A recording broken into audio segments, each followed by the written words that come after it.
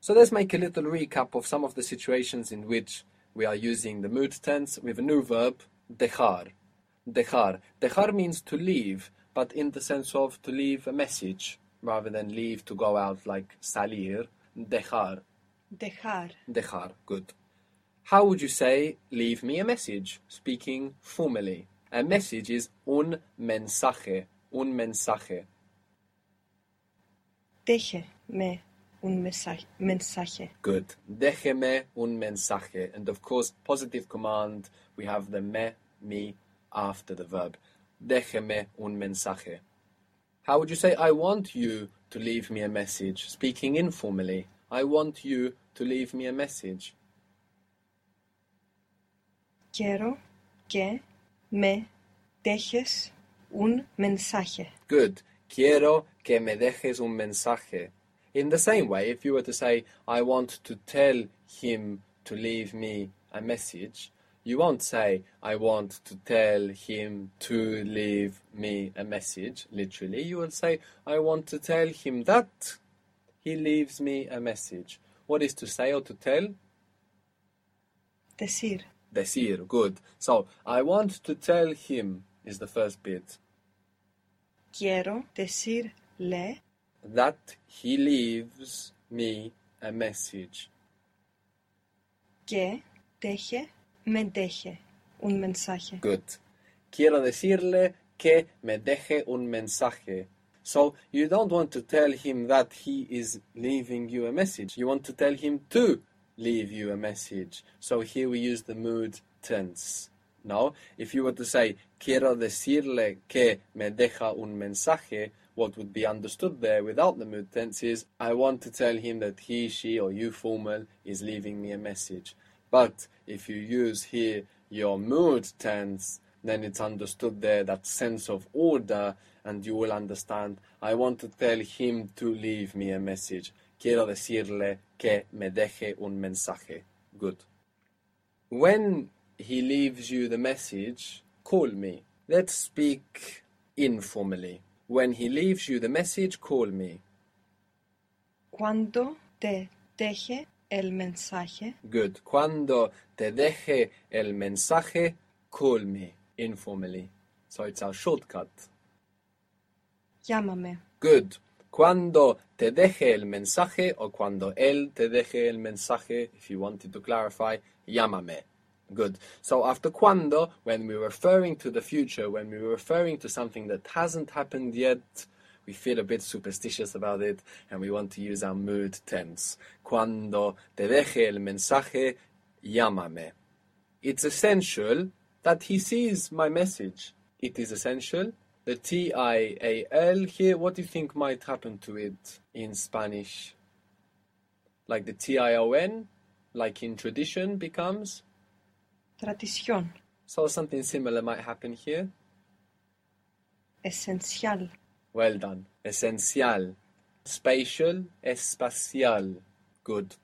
So it's essential that he sees my message. Es esencial que He sees my message. It's based on the irregularity of veo, the I version. vea. Good. So it's essential that he or she or you formal see my message. Es esencial que vea mi mensaje. Good. Es esencial que vea mi mensaje. Good. Ojalá, in Spanish, means something like hopefully. Ojalá. Ojalá. You will hear it a lot, ojalá.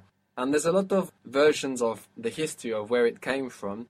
What it's definitely got something to do with is Allah, the Arabic word for God, or the God, Allah. And the south of Spain was part of the Muslim world for around the 8 centuries. So we have a lot of Arabic words and structures and habits in Spanish, and one of them is this popular expression, ojalá. And there's a lot of versions of where it came from exactly, although my favorite is that it's a contraction of ojo, Allah. Ojo means eye, and it's still used in some places, like watch out, ojo, careful, watch it, beware. So it's like Ojo Allah. So you say it when you want something. Ojo Allah, I want this. Ojalá, hopefully. Although that's just one version of where ojalá came from. So, after ojalá, you can use the mood tense to say what you want to happen. So you can say, for example, hopefully she will leave a message, or she leaves a message, using your mood tense. Hopefully she leaves a message. Ojalá deje un mensaje. Good. Ojalá deje un mensaje. How would you say, hopefully it will be soon? When something happens is a characteristic of it. So if you want to say, hopefully it's soon, we need to use that irregular root of ser that we have in the mood tense. Do you remember how that is? And it's like the popular expression that we have in Spanish that you might hear a lot, which begins o. O sea, Good. Hopefully it is soon. Hopefully it will be soon. ojalá sea pronto. Good. Ojalá sea pronto.